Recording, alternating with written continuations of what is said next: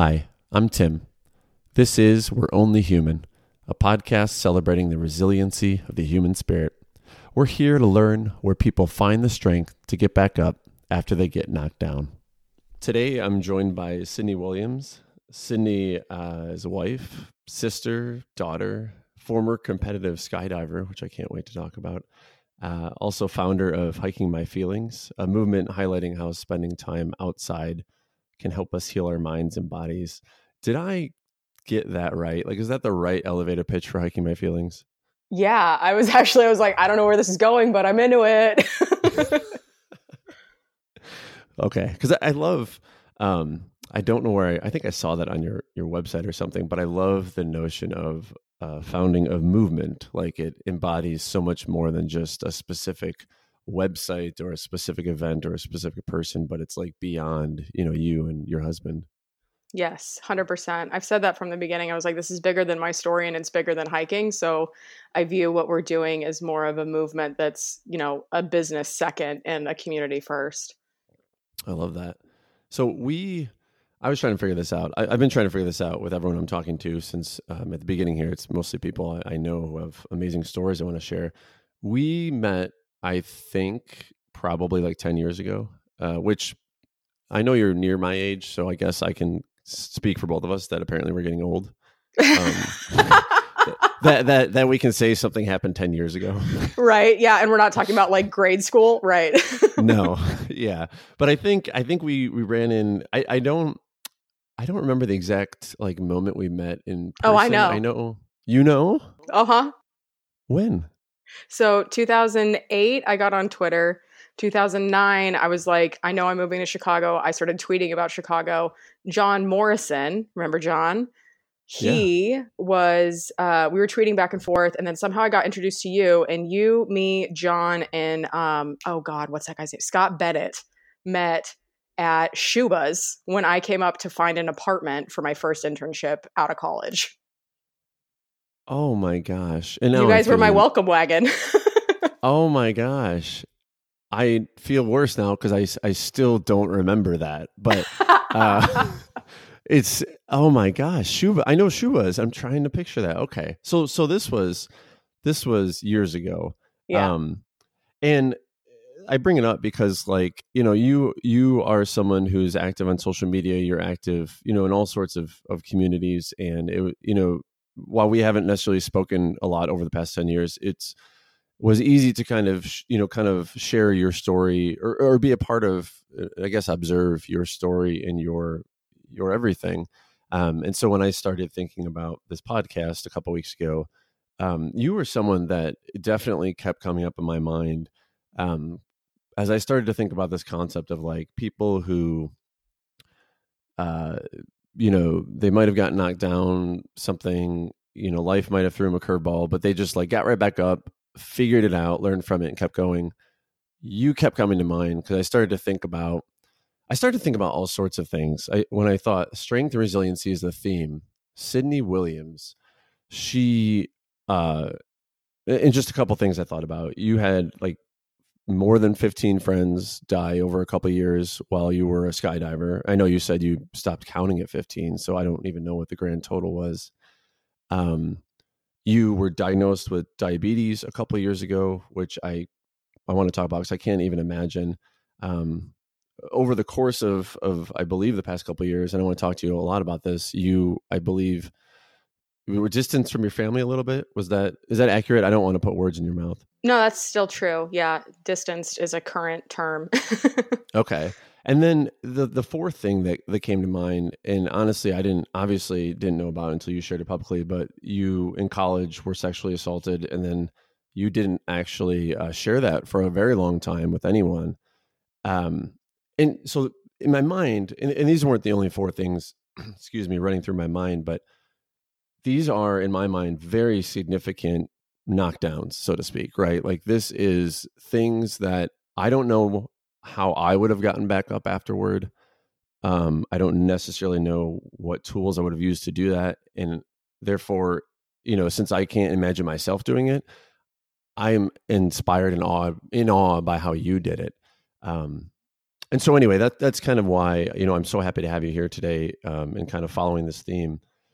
But speaking of your family and just family in general, I would love to understand, going way back, way more than 10 years. Well, not way more. We're not that old, but what was your childhood like? Like, what was kind of, what was young Sydney doing? What was young Sydney learning? What was that like?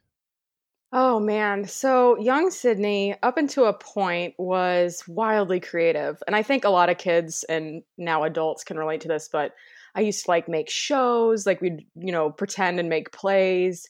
I drew a lot. I journaled obsessively. Like that was one of the first things my dad did was like hand me a diary and be like, anything you ever need to process, write it down.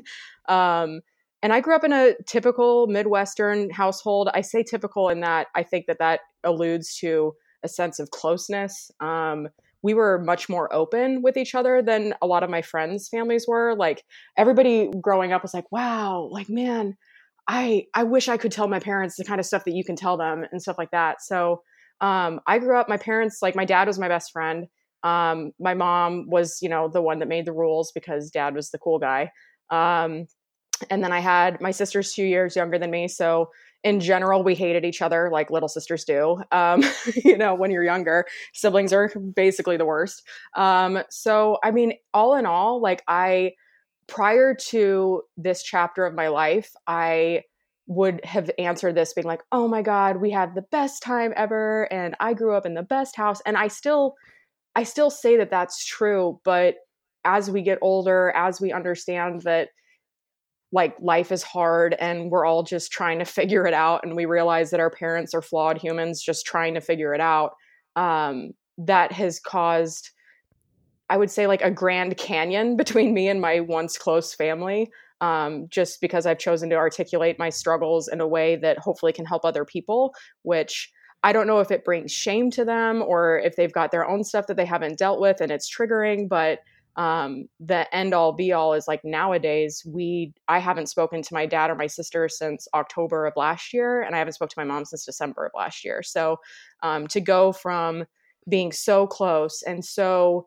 open, and my first call always whenever something good, bad, or scary or wonderful or amazing happened was my parents. And I would like, looking back now after this chapter, I can see that's kind of problematic. But there's a level of nostalgia for what I thought I had growing up and what I think actually happened. So yeah. So it's been, at least almost a year that you haven't really spoken to them. Was there like a moment a year ago where just either side, you or your parents, said like, you know what, I no longer want to speak to you? Or was it just like a natural thing where you had a conversation, and then after that, no one really called each other back for what has now been a year? I established a very firm boundary. Backing up. So when I was a kid, like I said, I was wildly creative. I told stories. I wasn't good at singing, but I liked singing. And I was told as a young kid, like, it's easier to remember a truth than it is a lie. And also, P.S., you're a bad liar. Like, that's something I distinctly remember my dad telling me. He's like, 1, your face has no filter. 2, neither do you. So, like, you're not good at it. So just stop doing it, which is like parenting 101. I'm not a parent, nor do I have any desire to be. And I understand that, like, teaching your children not to lie is part of how to be a parent. Like, that's never been a question. But I realized at 33 years old that what happened in that moment was when I was told that I was a bad liar and I shouldn't lie anymore, if my stories, which I was making up, like stories, unless you're like speaking your truth or articulating facts, stories are generally things that we make up. So I thought that I was a bad storyteller and that my stories were lies. So if I'm a bad liar, I should stop telling stories.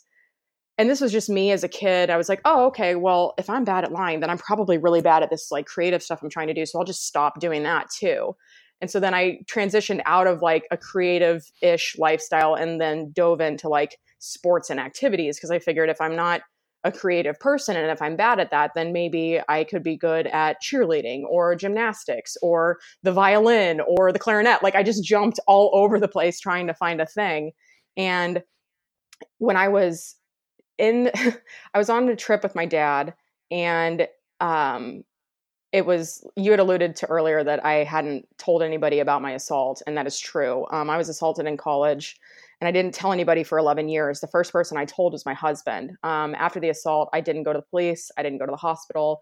I didn't tell my parents. I didn't tell my friend whose house it happened at. I just went home, showered, looked at myself, and I was like, we're taking this to the grave. Like, girls like us don't get raped. And on a trip last year with my dad, after I've been talking about this publicly for a couple of years now, but I was on a trip and I just felt like we were missing each other. Like we were kind of talking in circles, and I felt like he was treating me like his drunk 16-year-old daughter who like came home after a party and fell down the stairs kind of thing, versus a 33-year-old woman who's been supporting herself since she moved out of the house. So I was like, hey, Dad, like, I think it'd be really cool if we could just like redefine our relationship dynamic. I've done a lot of work since I've moved out of the house. I'd love to introduce you to the woman I am today, because I feel like you still see me as your little girl, and I will always be that. I'll always respect you as my father. And also, I'm not that woman anymore. So we had a big conversation. I told him about how on the flight from San Diego to Orlando, I wrote about my assault for the first time. My dad's also a writer. He's a photojournalist, and he specializes in writing about the cruise industry.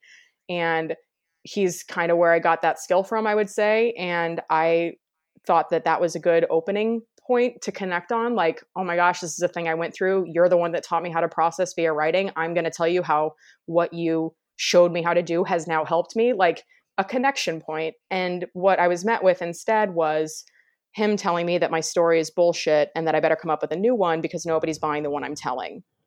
You coming to him like that, and like that was such vulnerability and such strength to come to him and be like, hey, I want you to know who I am now. I feel like there's a disconnect.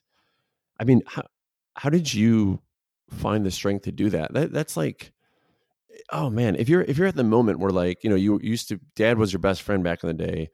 Clearly there's something off today, right? And you don't feel like maybe you're both the same people anymore. How do you even approach him like that? I'm just really like inspired by that. And I'm just curious how you like even found the strength to do that. Well, I have to give credit where credit is due. One of my mentors, Aaron Strout, has been, I call him one of like the chairman of my personal board of directors, as it were. He started as a professional mentor and his transition into a bit of a life mentor as well. But when I was on this trip with my dad and we were like not talking for the first couple of days we were on the ship, I sent Aaron a note and I was like, I can't, like, we are talking in circles around each other. Like, we're not making sense. And he's like, listen, if you guys can't communicate verbally, write him a note, like send him an email, at least write down like what you're feeling and what you're trying to tell him. And then see if you can communicate that way, because you guys both communicate via writing. Maybe this is the way to go. And so I sat out on the balcony of this cruise ship, like as we're going from someplace to Norway. And I was like just dumping my heart on this page. And I didn't send it, but that email that I wrote ended up being the script for this conversation, because I felt like in that moment it would be better received. I felt like we had gotten to a place and I could articulate what I was feeling in a concise and easy to understand kind of way that I felt as though I could communicate this verbally, and that I didn't need to send the letter. So the letter ended up being the script for the conversation that we had. But I don't think I would have gotten to that place or come up with those tools if I didn't have somebody that could be an impartial person that could like tell me how to work through this, and B, if I didn't feel like I could ask for help too. Like, to have somebody in that position in my life where I could be like, hey, I need you, can you help me? And then to also be at the point where I could ask for that help. Like everything, all the work that I had done personally, professionally, emotionally, spiritually, whatever, like in that moment, it all clicked. And I was like, oh, I need to ask for help. I've got a person in place to do so. And I trust that they'll tell me that what they're doing, what they tell me to do will actually help me. So it was kind of just the perfect storm of trust and vulnerability, like you said. So you write it all down then, and then you approach him for a conversation. And then the result of that is he suggests that the path you're on and the stories you're telling are probably not what you should be doing. Yeah. And so in that moment, I was like, okay, clearly we've missed the mark again. And we're in a cruise cabin. So this is a pressure cooker situation. This is not like some open place where I can go somewhere else. I mean, like I could go somewhere else on the ship, but like we're in the middle of the damn ocean, you know, like there's not really any getting out of this. Like it needed to happen, and I'm glad it did.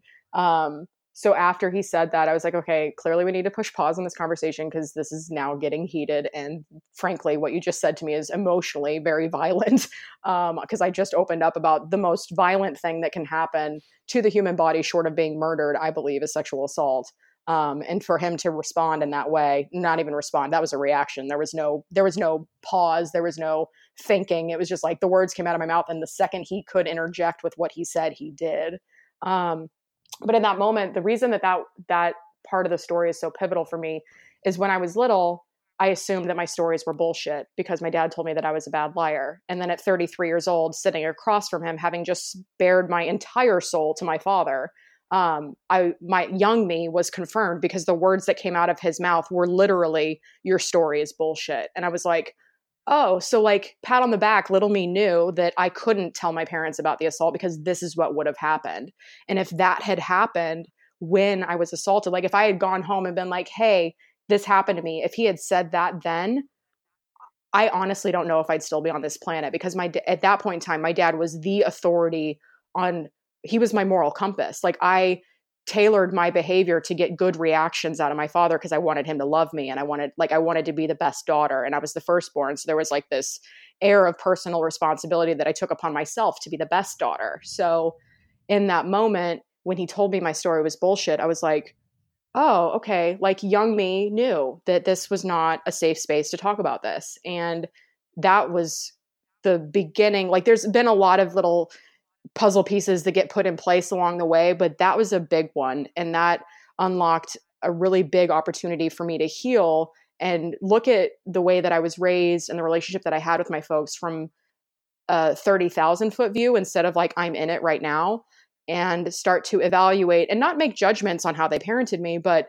start to evaluate it now as an adult who knows what she knows. And now that I have all this context for what had happened to me and why some of my behavior following the assault was so uncharacteristic of the little bright, shiny light Sydney that they knew. Now that I knew all of that, then I could go back and I could forgive myself for some of the things that I had been through, for some of the things that they had said to me, and just not knowing what I was going through. Because when I didn't tell them, but I was lashing out because I was in a state of unresolved trauma, they were perplexed. They're like, what happened to our girl? Like, who's this chick? Like making all these weird, bad decisions. Who's this girl that's failing school? Like, some of the stuff that happened after the assault was so uncharacteristic of my former self that this was a real opportunity to look at that and come to a place where, okay, what of the things that I believe are actually my beliefs? How much of this did I absorb from my parents? And is this how I actually want to show up in the world? Because I realized that so much of the reactions and responses and decisions I had made were rooted in this trauma that never got solved. And now I was in this position to like just basically burn everything down and recreate the life that I actually wanted to live and become the woman that I've always known I could be. If your mom and dad, and obviously I don't know your mom and dad, so this is all hypothetical and I'm not judging anything, but if your mom and dad don't, approach you, let's say over the next 2 or 3 years, to kind of reconcile, do you think you will ever be the one to approach them again? Or is this just something where like it's going to have to, resolve itself over time? That's a great question. It's something that I think about from time to time because every once in a while, like the way that the boundary was established, I'll tell that story real quickly and then I can answer that question. So after I started doing this talk, and this was my first stop on my speaking tour last year. I read this list because I did two, like, man, this is kind of jumbled, but so I did 2 hikes. The speaking tour is about like how hiking helped me heal my mind and body. And there's this list that I read of all of these like internalized beliefs and just things that I had heard over the course of my life that turned into this like negative soundtrack, my inner critic, who just at any point when I think that I'm on the right path, like my ego wants to like step in and shut it down because I'm so used to being in struggle. When I realized that that this was turning into a growth opportunity, I started talking about it because I was like, this is something that could help people. So on this big list of things on my talk, there's like, it's a little index card and I read it. And so there's the last line is the line that my dad said to me, which is, your story is bullshit. You better come up with a new one because nobody's buying the one you're telling. Between the second to the last line on that list and the last one on my first talk, I was just like, it took me probably 30 seconds to get the courage together to have those words cross my lips again, because saying it in front of everybody else felt very vulnerable, in that if I even suggest, like my father did, that my story is bullshit, are these people even going to believe me? Or are they going to side with my dad? Like I was still in such a state of trauma that I had to like really like recenter myself, replant my feet, take a deep breath, stand like firmly in my stance before I could get those words out. So after that talk, that first one, I had a friend from the agency I used to work at come and record it and take pictures so I could just have a reference for like my first talk ever. And so I was looking through the pictures, and there's this one picture where I'm making this face where it looks like I've just had a massive realization. And the massive realization I had was just that when I was little, they told me I was a bad liar. When I was on that cruise ship, my dad told me that my stories were bullshit, and I connected those dots. So I wrote about this post in this moment, and my sister sends me a message and she's like, hey, could you pull that down and or block all of dad's professional contacts? Because I'm afraid that if he sees that and reads it, that he'll kill himself. And if he did that, and I didn't warn you, I couldn't live with that blood on my hands. Essentially suggesting that if my dad did kill himself, that it would be my fault because of something that I wrote about my life. And I was just like, okay, pump the brakes. Like, that's not acceptable. Like, that's actually a pretty manipulative thing to say to somebody, especially your sister. And so I kind of paused there. And then my mom responded, because this is in our family group chat. And my mom said something along the lines like, is it possible that you're changing your story now because people are actually listening to you? Indicating that perhaps I'm fabricating some of this because I have a platform that I'm trying to build or something. And then what did she mean by changing your story? Like, was she referencing a previous version of her story that she knew of you and now she feels like it's different? What would she mean by that? You know, to be honest with you, I'm not entirely sure. My sister said that I have a very interesting recollection of my childhood, indicating that what she remembers is not what I remember, which is understandable because people have different perceptions which form their reality. And the thing that like really drove this point home, like my mom has said what she said, but then my dad said, he's like, hi, I was there for your childhood. None of this happened. And also, as close as I'll get to the conversation we had on that trip, I recorded that conversation. You can move along.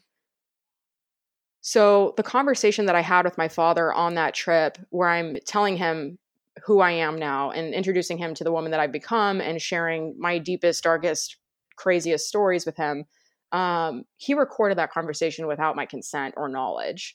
So, and the reaction that I had to that was, okay, clearly like people are missing the boat, because my sister thinks my dad's going to kill himself if he reads it.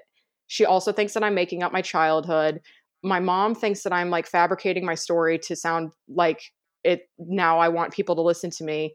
And then my dad is saying that I'm doing this because public speaking is a very competitive arena, and that I'm like making the details a little bit more than they actually were, and that none of that happened. And I was like, I don't think you guys understand what's happening here, because this is why I didn't feel safe coming to you to begin with, because now it's like the inquisition of a lifetime dissecting what I've experienced and the most violent thing that's ever happened to me. And now I'm being questioned as to whether or not any of this is true. Like, this is why I didn't tell anybody to begin with, because I knew that this would happen. So my first response was, okay, well, I'll get to dad and mom, or Whitney and mom, later. As far as my dad goes, I was like, if you think that I'm misrepresenting this conversation, please send me your recording. I'll listen to it. And if the words are wrong, if I'm misremembering this, please send it and I will adjust the language accordingly. But I don't think that's what's happening here. And I was like, either you're saying that you recorded this and you're using that to hurt me, or you're lying about recording it and using that to hurt me. And in either case, none of these things are acceptable. And I was talking with my husband, because I was like, I mean, I'm coming from dad's my best friend to now my entire family thinks that I'm full of shit. This is like a polar 180 that seemingly came out of nowhere. And I realized, I was like, oh my God, like if my husband talked to me this way, if any of my friends talked to me this way, I would have walked in a heartbeat. Like I would not be even remotely close to okay with this behavior. But because it's my family, like that's okay. And that's not true either. Like Barry was like, hang it up. Like, if you want to be treated like that, go for it. And I'm not going to judge you for staying in this relationship because you need to come to these realizations on your own. He's like, I don't have an opinion here, but think about what would happen if I said that to you. And I was like, right. They'd tell me to kick your ass to the curb, you know?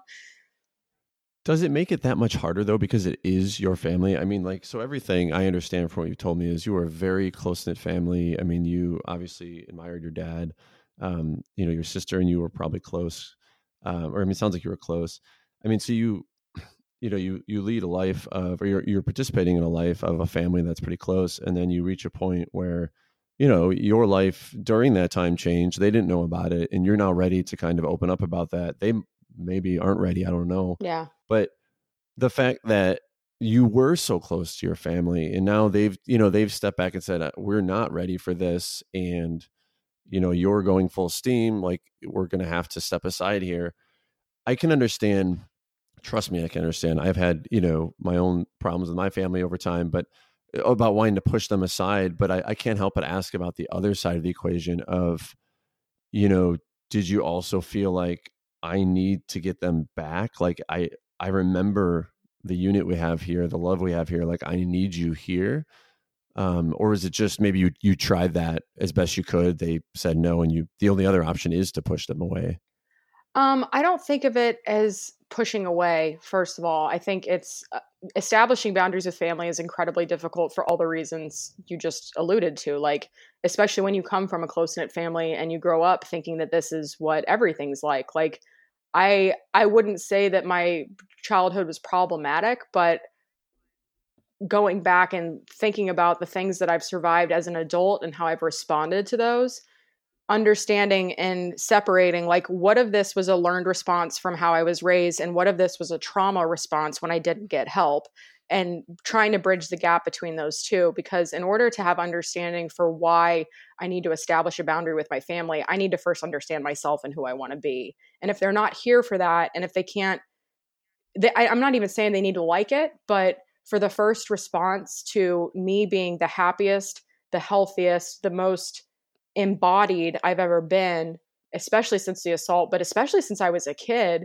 like I feel as though I grew up and I did exactly what they told me to do, which was, you can be anything you want, go do that. And if you make the world a better place in the meantime, even better. Like, that's what I'm doing now. And to know that they don't want to be a part of it, that's the part that sucks. Because I grew up with a household where mom had the steady job, dad worked nights, dad did whatever he had to do to make sure that somebody was home with us. And from that, I learned, like, if it's not working, try something new. Like, you don't have to stay in one thing the whole time. You can go seek out the thing that brings you joy, and even better if you get paid for it. So, like, I've followed this, like, inspiration station, which is, we can all be the best versions of ourselves. We can all be whatever we want. And I truly believe that. And then I go do that. And as a result of doing that, I'm the happiest and healthiest I've ever been. And then what? Like, I get left in the dust like this. Like, I'm the one that established the boundary, but the response to me showing up as my true authentic self was violent, emotionally, spiritually, not physically, because I'm on the other side of the country. But I mean, I mourned my family as if they all died in a car crash after this boundary was established, because it was such a departure from the relationship that I thought I had with them. And I alluded to that at the beginning, was like, in the establishment of the boundary, I was able to understand parts of myself and parts of my life that I wasn't able to understand when I ran to mom and dad to tell them everything first. Like, in the absence of having that and being like, okay, hi, I just experienced a thing, instead of like sitting with the feeling, understanding what the feeling is, understanding where I felt it before. Instead of doing that, I would always just go run to mom and dad and be like, fix me, or listen to me, or give me attention, or whatever. Like, in the absence of having that safety blanket, I really had to learn how to feel my feelings and process my emotions and understand how I process too, because a lot of my processing was quick prior to healing from this trauma. And now looking back, I can think about how I want to show up in the face of something that triggers me. So I don't like saying push away, because I don't think that boundaries are pushing anybody away. Being on the receiving end of a boundary can feel like you're being pushed away, but ultimately the boundary is the ultimate form of love for myself and for my family. And the door has always been open. To answer your original question a few questions back, like, do I think that this is something that I will bring up if they don't come to me in however many years? No, because while my words were strong when I established the boundary, they were also very clear,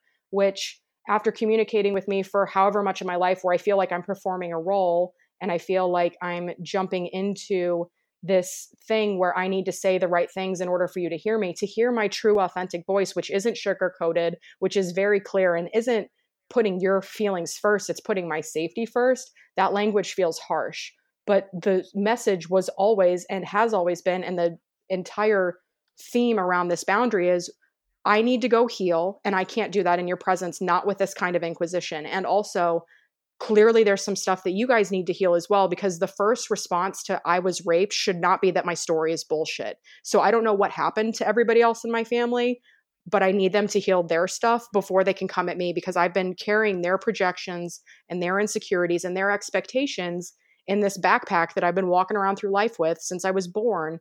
And I'm done carrying stuff for other people. If you can't heal yourself, it's not my job, nor is it my responsibility to heal for you. So I wouldn't call a boundary pushing anybody away. It is the ultimate form of love in this case. Oh, I love how you phrase that. And I love that you've explained this to me, because, now I feel terrible actually for suggesting that you push them away. But I'm taking notes here, and I just keep drawing arrows toward this phrase, establishing boundaries with family, because I've never thought about it that way, to be completely honest. And now I look back and I think I've established boundaries with my family in the past, and I never realized that's what it was. And I think that's such a healthy way of looking at it. So thank you. Yeah, absolutely. And don't feel bad, because we are taught, like, that's one of the core foundations of being in a family is like, I don't know any family that hasn't said, family comes first. Like, we always have each other, stuff like that. Like, when that is so ingrained in what you believe and how you were raised, and when you actually feel that you have that support, to have that support removed feels like a rug has been ripped out from underneath you. And for me, like I said, I mourned my family as if they had all died in a car crash or something, because it was so drastic. And it went from the first people I call is always my parents to now, like, the first couple times, because this has been a very exciting chapter of my life, as I'm sure you've kind of been tracking. When I got the speaking tour booked, I wanted to call my folks. When we bought the van, I wanted to call my folks. When I wrote my book, I wanted to call my folks. Like, I didn't, though, because I have to uphold my edge of the boundary. And my edge of the boundary is I'm doing my healing, and the door is open when you've done yours. So, like, if for some reason they find this and they're listening, like, I don't care what you thought you read in the email, the true form and the, like, basis foundation, excuse me, of everything that I've ever done since this has been holding space for that healing, because clearly they were unable to heal in the face of me speaking about my trauma in the way that I'm talking about it. I firmly believe that trauma is generational. And I also believe that if trauma can be passed down generation to generation, so can healing. And the cycle of trauma stops with me. Now, I'm not going to go have kids and perpetuate the healing biologically, but what I'm doing in the community that we're building and the movement that we're leading is creating the space for people to talk about this kind of stuff, because the stuff we've survived is what connects us. And I don't want to, like, stay in the struggle and be, like, connected to people via trauma bonds, but recognizing what we've survived and articulating it clearly and reclaiming those parts of ourselves and our stories is ultimately what's going to have to happen for this world to change at all. Like, we talk about the ripple effect. The second that I started doing this work, my family thought I was selfish. They thought I was losing my mind. Like, I had to establish a boundary so I could be selfish with my time, with my healing, with what I needed. Because for so long, for my entire life, I had put their needs and their emotions and their wants first. And I reacted and responded and performed a role of Sydney Owen to appease all of that. Sydney Williams, like, as a raging feminist, like, a lot of people were surprised that I took Barry's last name, but, like, I honestly looked at marriage as, like, a break in my identity. Like, I can go grow into whoever Sydney Williams wants to be, and I'm not attached to who Sydney Owen was. And that was the separation for me. It's like, I can go and be this person that I know I've always wanted to be. But for whatever reason, I've always felt like I had to dull my shine.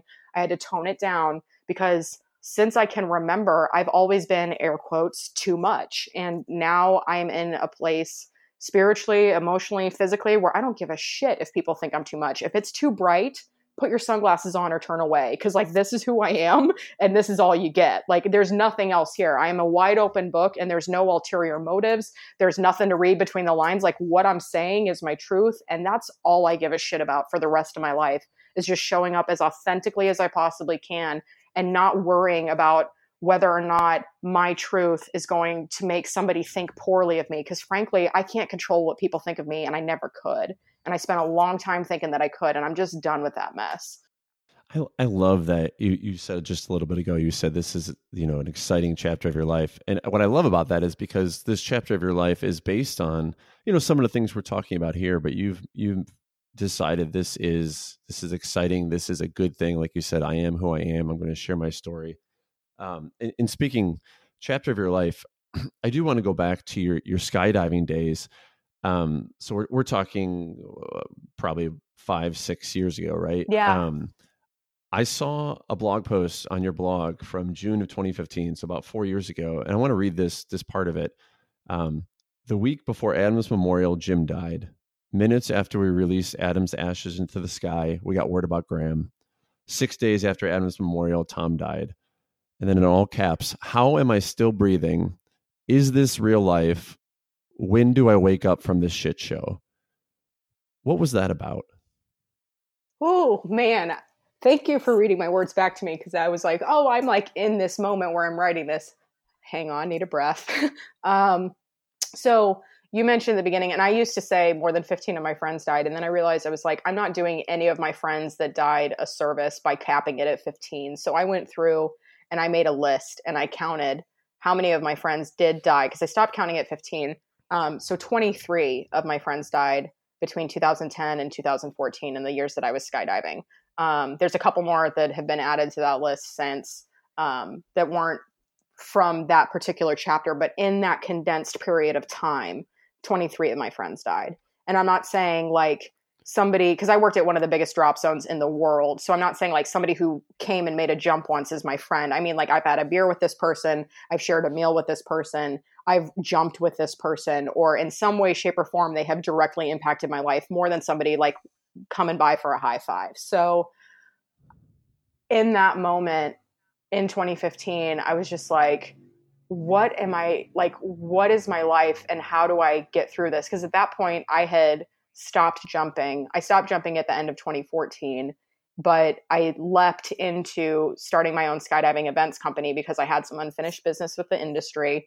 I wanted to prove that I could do what I had been doing at this big drop zone by myself, because I was heavily critiqued for how I came and like bounced into this industry. Like, I came with all of my corporate know-how from fancy agencies in Chicago and Austin, and then came into the skydiving industry, like ready to bring big brand power to an industry that's 10 or 15 years behind in everything, socially, technology wise, politically, economically. Like, this whole sport is like a time machine. And so I got a lot of critiques for that. And in that moment, when I left, I was like, I just want to know that I can do what I've done by myself without the biggest drop zone in the world behind me. Like that, I want to know that I can do this as Sydney Williams, not Sydney from this particular business. And so Adam's Memorial was the last event that I did for that. And that was one of like, those 2 weeks were just insane. Like, my friend Tom that died, his wife at the time was one of my closest friends, and him and Tom and Tracy were both my mentors in the sport of skydiving. They were the reason that I wanted to compete, because they were competitors. And to have one of your mentors just remove themselves from this planet, and it wasn't intentional, like he died on a skydiving accident, but it's just like Adam had died, we just released his ashes, and then all these other people, and I was just like, I can't even see which way is up. And so Adam's Memorial was the last event that I hosted in skydiving. And then a few months later after that, my husband was fired. So I don't know what the date was on that blog post, but like all of Adam's stuff, like the memorial, losing Tom, losing Graham, that was all in May. And then at the end of July, my husband lost his job. He was a professional skydiver for 16 years. And then after that, Barry and I were like professional drinkers, and we were really good at it. I drank a bottle of wine to myself every night. I ate Ben and Jerry's for breakfast. And that's how I coped, because I didn't know what to do. Like, I was just so distraught. I mean, I had walked away from all of my sponsorships as a skydiver. I walked away from my dream job, which was doing events, PR, and marketing at this big drop zone. And I like retired from the sport altogether. Because my coach, who was the entire reason that I left Chicago to move to Southern California, was so I could train at his facility. I found out that he had been arrested on 6 felony counts of raping a 14-year-old girl. And I knew how sexual assault plays out in the media. And in that moment, I was like, if there is any chance that this is going to reflect on the business, I will not be the person that cleans up his personal life. Like, that is not in my job description. So at the end of 2014, I left everything. And then 2015, I was like, I'm going to try this. And I did like 3 events. Then we did Adams Memorial. And then I was like, and now I'm all the way done with skydiving. Like, I am good to go. And at the end of 2015, I went back to the agency that I was working with before I left corporate America to skydive full time to get in the first place. So that blog post was from June 2015. And from what I understand, 2014, I mean, led up to that, you mentioned 23 friends between 2010 and 2014, but 2014, your uncle, I believe, died of brain cancer. Yeah, 2014 sucked. The beginning of the year, my friend Chris, who was a intelligence officer for the U.S. Army, he was a veteran. He committed suicide in January, which, as I'm sure you're well aware, with Veterans Day coming up, on average, 22 veterans every day in this country take their own life.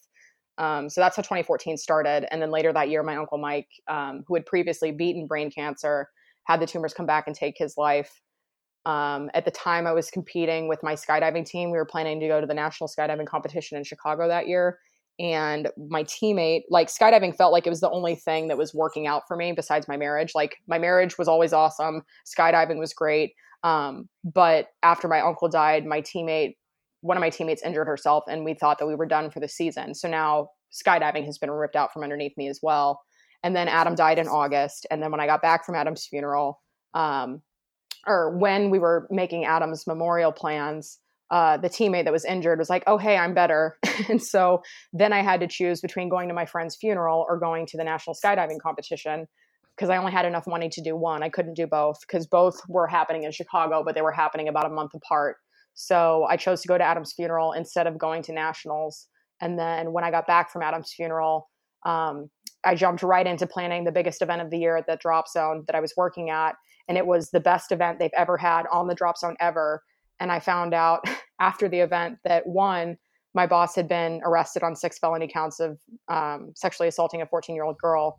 And also he had offered my job to somebody that I hired to work that event that we had just completed. So he had told them, like, he pulled this woman aside during the biggest event that they've ever had on this drop zone, which I coordinated. And he said, Sydney is no longer serving her purpose here. Would you like her job? So 2014 was absolutely the worst. And so when I found out about my boss and the young girl and everything, I was like, okay, now I'm done. So I quit. And yeah, 2014 was probably one of the hardest years of my life. It just felt like, I mean, that whole entire time period just felt like I was a boxer, you know, with their hands tied behind their back, no self-defense. Like, I couldn't even put my own hands up to like try to defend myself. It was just like life just kept socking me in the face and getting really good body shots. Like, I was just getting beat up by the world. And I did what I had to do to survive. And for me, that was ice cream and wine. And I wouldn't recommend that path. But ultimately, what did you do after that, though? Like the ice cream and wine. And I'm glad you're being so honest about this. 2014 sounds like I wrote down in my preparation for this a tumultuous year, but I like, a hellish year is probably much more realistic. Ice cream, wine, you and Barry together are probably trying to support each other, but that's a lot to handle and process. What were you able to seek any professional help afterward? Or did you and Barry get each other through this? Like, what did you do after the ice cream and wine phase? So ice cream and wine was a theme that continued through to my diabetes diagnosis in 2017. So to answer your other questions, I've never had professional therapy because when I had access to it, I was scared to get a therapist because I thought that meant I was broken, and I didn't fancy myself a broken woman. I've got my shit together. And I didn't want to break down that facade. And when I didn't have, like, when I had access to it, I was scared to get it. And then I just didn't have health insurance for a while. So I didn't have access to it. So for me, the healing came in the form of reading a lot of books. I went like all the way in, upside down and backwards, and like nearly drowned myself in personal growth courses in 2015. So I signed up for like a women's entrepreneurship course, and I went to a couple of retreats, and I just consumed all the things about like personal growth and self-development and stuff like that. And I was just like, just desperate for anybody else that had the answers, because I couldn't trust myself to answer my own questions. So I was just seeking validation of my experience from anybody that would give it to me, and seeking ways to heal from any possible avenue. So for me, it was a lot of book reading, a lot of self-reflection. The way that I've healed from the drinking and ice cream phase of stuff was actually through hiking and backpacking and spending time outdoors, because I realized when I went back to corporate, I had lots of money, so I could get like lots of good wine, and I could get it delivered to my house. So like I didn't really have to work real hard to have all the things that I wanted for my coping mechanisms. And so the stress of going back to agency life, the stress of not dealing with anything ever, eventually came to a head. And in 2017, I finally told someone about my assault, and that was Barry. And that was 11 years after the assault happened. And in that moment, I just kind of committed to growth, and knew that I needed to process what I needed to process. And so I credit hiking with a lot of my healing, and the talk that I give on tour and the story that is shared in my book starts with 2014 and the worst year of my life, and then phases into like leaving skydiving, joining corporate America again. And, now I'm adulting with a capital A, right? Like I'm not jumping out of planes anymore. So mom and dad are pretty pumped about that. I've got my fat salary back, cushy benefits. And one of the benefits of working at that agency was being able to have the entire week off between Christmas and New Year's. Like if anybody listening is fortunate enough to have a job with paid time off, especially if you work in client services, you still check your email. Like you're making sure the world's not burning down without you. And one of the perks of this agency was like, that wasn't even going to be a thing. So knowing that I could be completely disconnected, I was like, we had been doing some day hikes here and there. We had gone camping at Joshua Tree a couple times, but my husband grew up in New Hampshire, and he was like, hey, we should go spend some time outside. Would you like to try a backpacking trip? And I was like, yeah, I think that sounds awesome. So I essentially rolled off the couch and onto the trail with no preparation. In the years between when I was competing in skydiving and my first hike in 2016, I gained probably 50 pounds. At my heaviest, I was probably pushing 200, maybe 210, on a 5'4" frame on a good day when I'm standing tall. So I wasn't caring for myself at all. And I thought I could go walk across an island, and I got most of the way across, but it was the hardest thing I've ever done physically. But outside in the backcountry with no distractions, I was able to start processing some of this stuff that had happened to me. Because I'm a professional avoider of feelings, or I used to be. Now I don't. But between I think we all are, don't you? I would agree. Like I really do think we all are. We make it very easy. Just between like TV and music and apps and caring for everybody else before we care for ourselves. Like we are experts at avoiding the feelings that we feel. And you have to actually feel them to work through them. And I was such a good avoider. But the first trip was like, it was the hardest thing I've ever done physically, but I learned like, even though I don't recognize the body I'm in because I haven't been treating myself well and I haven't been caring for myself, I love this body. Like this body just took me all the way across this island. I don't recognize it, but this feels good. Like I'm taking steps to manage my health now. So that was December 2016. And then in 2017, in September, I was diagnosed with diabetes. And that was like the big catalyst for change. That's where everything started to shift in this way of like, I need to evaluate all of my choices, because with type 2 diabetes, there's such a stigma around it because it is largely attributed to lifestyle and diet, and exercise, and or the lack thereof, as it were. And it was serious enough for me to take a look at my life and be like, wow, okay, that I really need to make some changes here, but not so serious as to completely derail my life. Like if I got like breast cancer or something, like that would have been a completely different life path, I think, than diabetes, which is like, I'm not going to die right now, but I do need to get this under control. And I think that's a fair comparison. Cancer, I agree, it would have been a totally different track. But let's be clear here. We just talked about how 2014 was absolute hell. 2015 wasn't much better. 2016, you're on a path to normality in your life, I guess. You're feeling better. Now 2017 shows up and you have a disease. I mean, diabetes is considered a disease, right? Oh yeah, it's a chronic illness. Yeah. So, I mean, Sydney, in all seriousness, how the hell do you get back up after this one now? Well, so this one, great question. I really truly believe that skydiving is what set me up to manage this disease well. Because when I was competing, when we would get down from a training jump, we would debrief the jump, like what happened. And, we'd watch the video. And before I learned how to do this in a proactive way, I would get down, I would blame myself for everything that went wrong. Right. And I'd be like, oh guys, I'm so sorry. That was all me. I screwed everything up. If I wasn't on that skydive, you guys would have nailed it. Right. And then my coach was like, okay, that's actually not true. And also, here's how we're going to do this from now on, because I see what you're doing here. You jump straight into blaming yourself, and that's not a productive way to get through a training session. So here's what we're going to do. When we get down from a skydive, we're going to say 3 things that we thought went well. And then we're going to follow that with 3 things we think we can improve and how we can improve them. Now, are there always 3 things that go well on a skydive? No. Sometimes the 3 things that went well were I didn't die, I kept breathing, and my parachute opened. And that's good, but you've got to start with a positive. You cannot just jump into berating yourself. And I was like, okay, cool.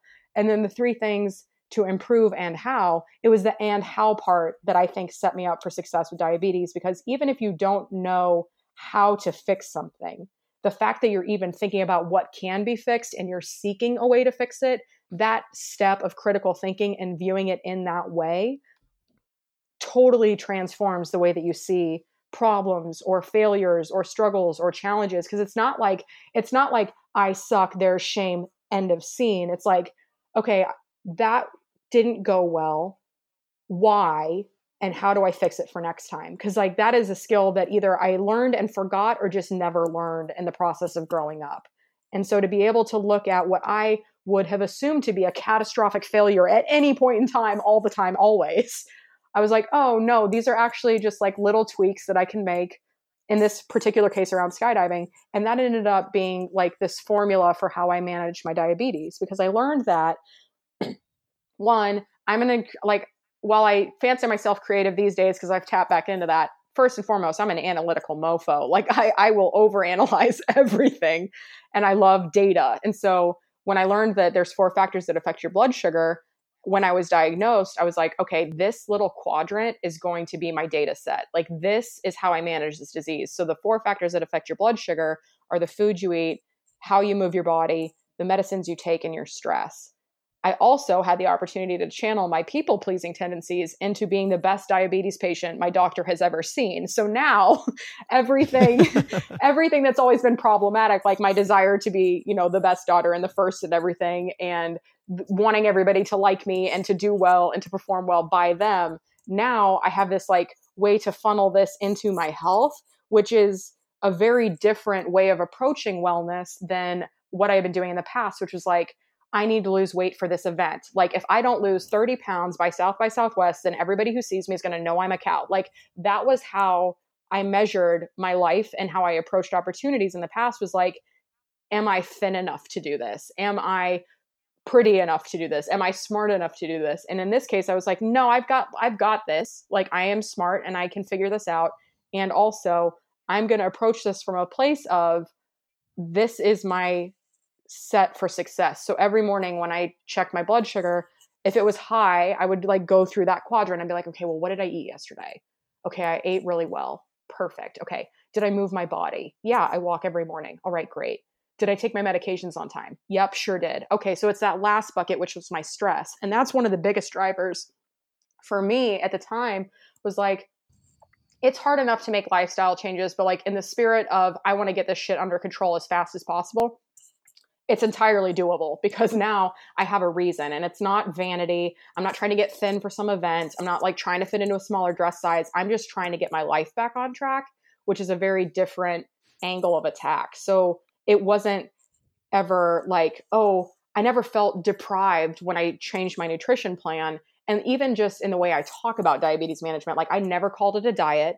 I never said that I was restricting. I was on a diabetes nutrition plan because what I was doing was nourishing my body via food instead of depriving it of all the things that made it what it was to begin with. Like even just shifting the language and the mindset around what I was doing was what set me up for success with that. And so like diabetes was probably the best thing that ever happened to me. And I say that to this day. Every year in November, I reflect on what I'm thankful for. And this is the third November in a row where I'm like, yep, diabetes, top of the list, because it gave me the framework to manage my life and understand my choices and to hold myself accountable every single day, multiple times per day. I could not get away from the choices that I had available to me. And I had to hold myself accountable, knowing that if I made different choices, or if I just succumbed to like whatever I used to do in the past to get through stuff, then what I wasn't changing, I was choosing. And that was unacceptable to me. Like I would never choose to do anything that would put my health in harm's way now that I had this framework with which to understand that.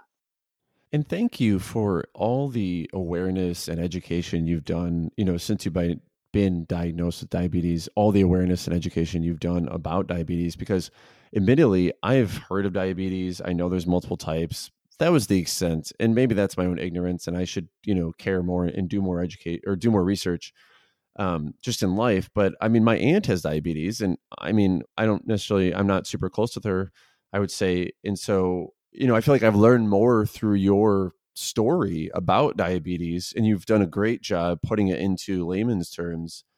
I've learned more from there than I have from probably just simply, talking to my aunt about, and I don't even actually know which type she has, which sounds terrible, but thank you for spreading that awareness and education. Yeah. Well, I mean, and that's the thing is like, I think it's funny because I credit skydiving and learning how to think of things in a positive light first as how I could manage my diabetes, because there is such shame and such stigma, and you've seen the memes and you've heard the jokes. And like when you say somebody has type 2 diabetes, and real quickly, the difference between type 1 and type 2 is autoimmune. Type 2 is largely influenced by genetics, diet, and exercise, or the lack thereof in all those areas. So for me, though, I saw this as an opportunity rather than a burden, for the same reason that I was like, oh, this is diabetes, not cancer. I went with that one step further, and I was like, okay, this disease is an opportunity to turn my life around rather than a diagnosis that's a death sentence. Because if left untreated, it will be a death sentence. Like if you have type 2 diabetes, you're also susceptible to stroke, heart disease, kidney failure, any of the things that come as a spur of the wheel off any of those side effects. Like it just compounds everything that could be happening in your body. The complications from diabetes are horrendous and awful. And I knew that I didn't want that. So it was a shift to be like, okay, this is an opportunity to turn things around because we caught it early. I'm young. I'm still mobile. And at the time, I had all of the resources available to me to manage it because I was working a great job with a 6-figure salary. I had platinum health benefits through my employer. My boss was awesome and did not question when I needed to take time off to manage my health. And I had unlimited vacation, so I could go manage my health when I needed to, like going to doctor's appointments and stuff like that was not an issue.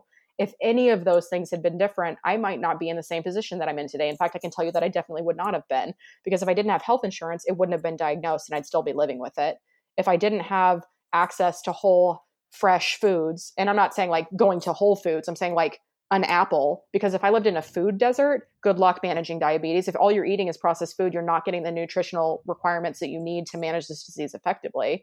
If I didn't have a 6-figure salary and I wasn't working one single job. Like if I was a single mom working 2 or 3 jobs to keep food on the table, I wouldn't have had time to exercise. Like there's so many things economically, socially, politically that feed into this disease that it just blows my mind that that's not the conversation we're having around diabetes, because this disease is one of the most political diseases I think that there is. Because if any of the factors that I already listed weren't true, I would not have been able to manage this as efficiently and as aggressively as I was able to do so. You know, I'm so happy we've spoken today because, like I said, strength, resiliency, you are so strong. And I think we've learned so many different tools or people, ways that help you find that strength. Diabetes, no exception. I want to ask you though, this struck me. I was, admittedly doing plenty of research, and you have so many good, like I said, Facebook, blog, you've shared your story and you continue to this day. And I love it. There was a blog post you wrote last year, and in the middle of it, kind of as an afterthought, or maybe not an afterthought, but you said, my improv class saved my damn life. And that's a whole different post in itself. And I want to ask you, what would that whole different post say?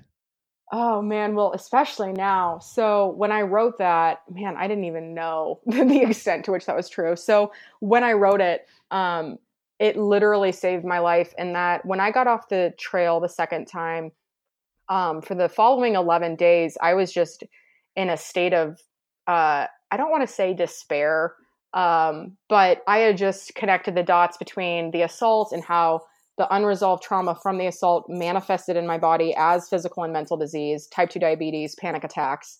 I had just connected those dots. That was like the Pandora's box key of healing. Like that wasn't the answer to all my problems, but it did give me the understanding. And now I had a framework from which I could evaluate my trauma, which was this visual metaphor of unpacking this backpack that I've been walking around with. So with the improv, so when I got off the trail, like that was the beginning of my healing process. It was a huge healing in and of itself, but it was the beginning of my healing process. And so I had been taking improv classes leading up to that hike. And when I got back from the trail, the 11 days that followed were some of the like toughest days of my life, because I didn't really know how to reintegrate myself into this society, as it were. Because after you walk for however many days with everything you actually need to survive on your back, it kind of shifts your perspective. Like when I got home from that hike, we didn't have a big house by any stretch. It was less than 1,000 square feet. But I got home from that hike and I was like, this house is too big and we have way too much stuff. I want to sell it all and move into a van. Like I just walked with everything I actually need to provide for myself and survive in this world with everything I've got on my back. Like I don't need this couch. I don't need my Vitamix. I don't need my KitchenAid mixer. I don't need my stand-up desk. Like I don't need all these things that I bought that I thought made me an adult and like had me have everything together. So when I say that my improv class saved my life, it literally saved my life, because the first class that I did after I got back, we had a show on June 17th, 2018. And I got back and I was in such a funk. And one of my teammates, so I used to work at Disney World in between my sophomore and junior year of college. We moved to Florida and I took a year off so I could get in-state tuition. I used to work at Disney World as a costume character in parades and shows. And so I had shared this with one of my classmates and I was like, okay, guys, I'm new to performing on stage. So if at any point you see me out there and I freeze, just pretend like you're taking your character head off and pretend we're in a break room. And like, that will, like, I'll know that I'm okay, everything's safe, and I can just launch into like some kind of character that I've already played in my real life. So I was on stage, I froze, I was freaking out, and my teammate, Dan, he comes out on the stage with me to start a scene, and he just takes off his character head and he offers me a lemonade. And I was like, oh my God, because in that moment, I felt like I was dying. Like I thought I was actually going to melt into the stage and just completely lose my shit. And he like metaphorically in that moment, like brought me out of my own little spiral that was happening inside my brain and brought me back into the present moment. And now I could play. And I like, cause in improv, there's no rules. The only rule is that you never say no to your partner. You always say yes. And so it saved my life in that respect. Like I was spiraling on stage about to have a panic attack and a meltdown. And my teammate came in with the cue that I was like, if I'm ever flailing, help. He remembered that, brought it to that scene.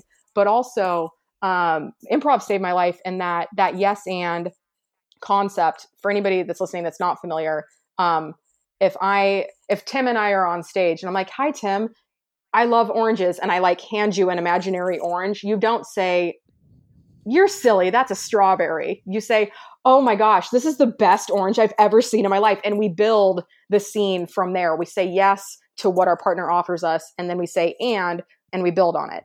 So that's how Hiking My Feelings came to be as it is today. It started as a hashtag after I realized that I was hiking my feelings instead of eating and drinking my feelings after I got diagnosed with diabetes.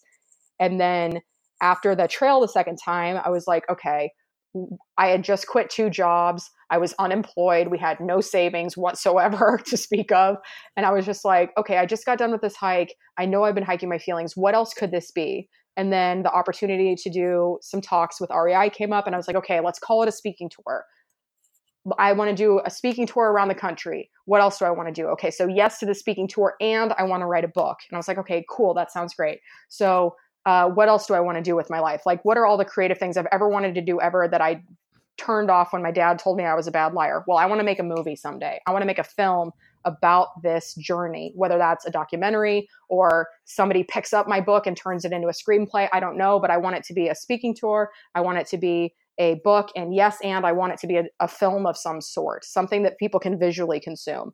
And so the concepts from improv like snapped me out of what could have been a horrible discovery. Like if I had not had the training with skydiving to be able to think positively first, and if I didn't identify that I was hiking my feelings instead of eating and drinking my feelings, and if I didn't have improv to teach me yes and, so positive first and build on that, I might have, after that hike, gone into like the biggest shame spiral of my life, because discovering that your chronic illness was in part due to the coping mechanisms that you developed in the absence of getting support after a sexual assault, like that could have been a very painful and shameful discovery for me. Like I could have been like, well, I brought all of this upon myself. If I didn't go get raped, then I wouldn't have diabetes. Like it could have gone that way.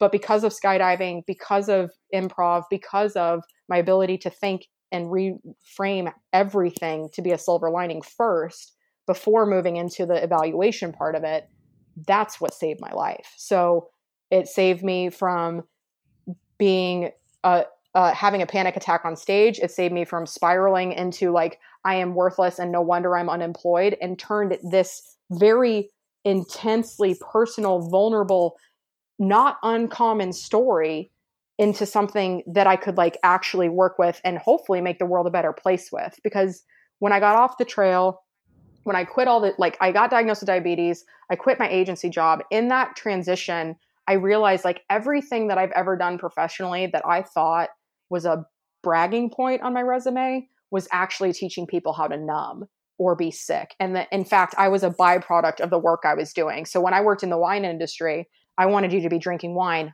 all the time. That's not healthy. When I was working with NBC, I wanted you to sit on your butt, watch our programming, and binge watch 4 seasons of whatever show. That's not healthy. So like I realized that all these things weren't good. They're not making the world a better place, but I'm good at it. So I was like, can I turn these skills around and make the world a better place? Because the clients I'm working with and the teams that I'm working with, like we're generating a shit ton of money for these brands. I'm really good at what I do, but I'm not making the world a better place. So improv, skydiving, this trip, this trail, all of these things like eventually like bubbled up to the surface, and it feels like it was a freaking volcano with hiking my feelings and everything that I wanted to do afterwards.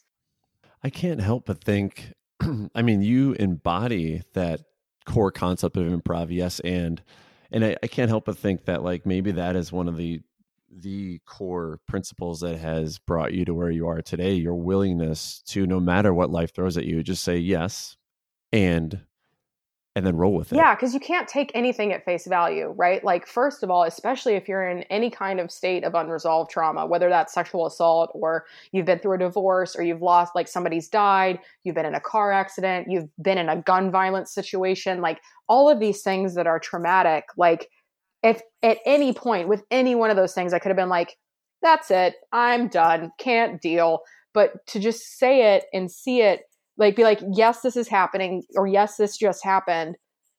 What else? Like, don't just take it at face value, because if we've been through all these things, we're responding from this place of fight or flight. If we haven't gotten help, our vision is skewed, like literal vision and metaphorical vision. Like, if you can't see the forest through the trees, how can you trust that you know how to care for yourself? How can you trust that you know how to come at these situations objectively? Like, you don't. So in the absence of receiving professional help, like the concept of yes and absolutely gave me something. It was one tool in a toolbox that was the one that I pulled out that made sense, because I couldn't like, it's unfortunate that so many people face these things and they don't see another way out. And I'm lucky that my air quotes downward spiral was like, my grades suffered, I drank a lot, and I ate ice cream for breakfast. Like, there's people that turn to like opiates and heroin and really hard substances, or they take their own life, or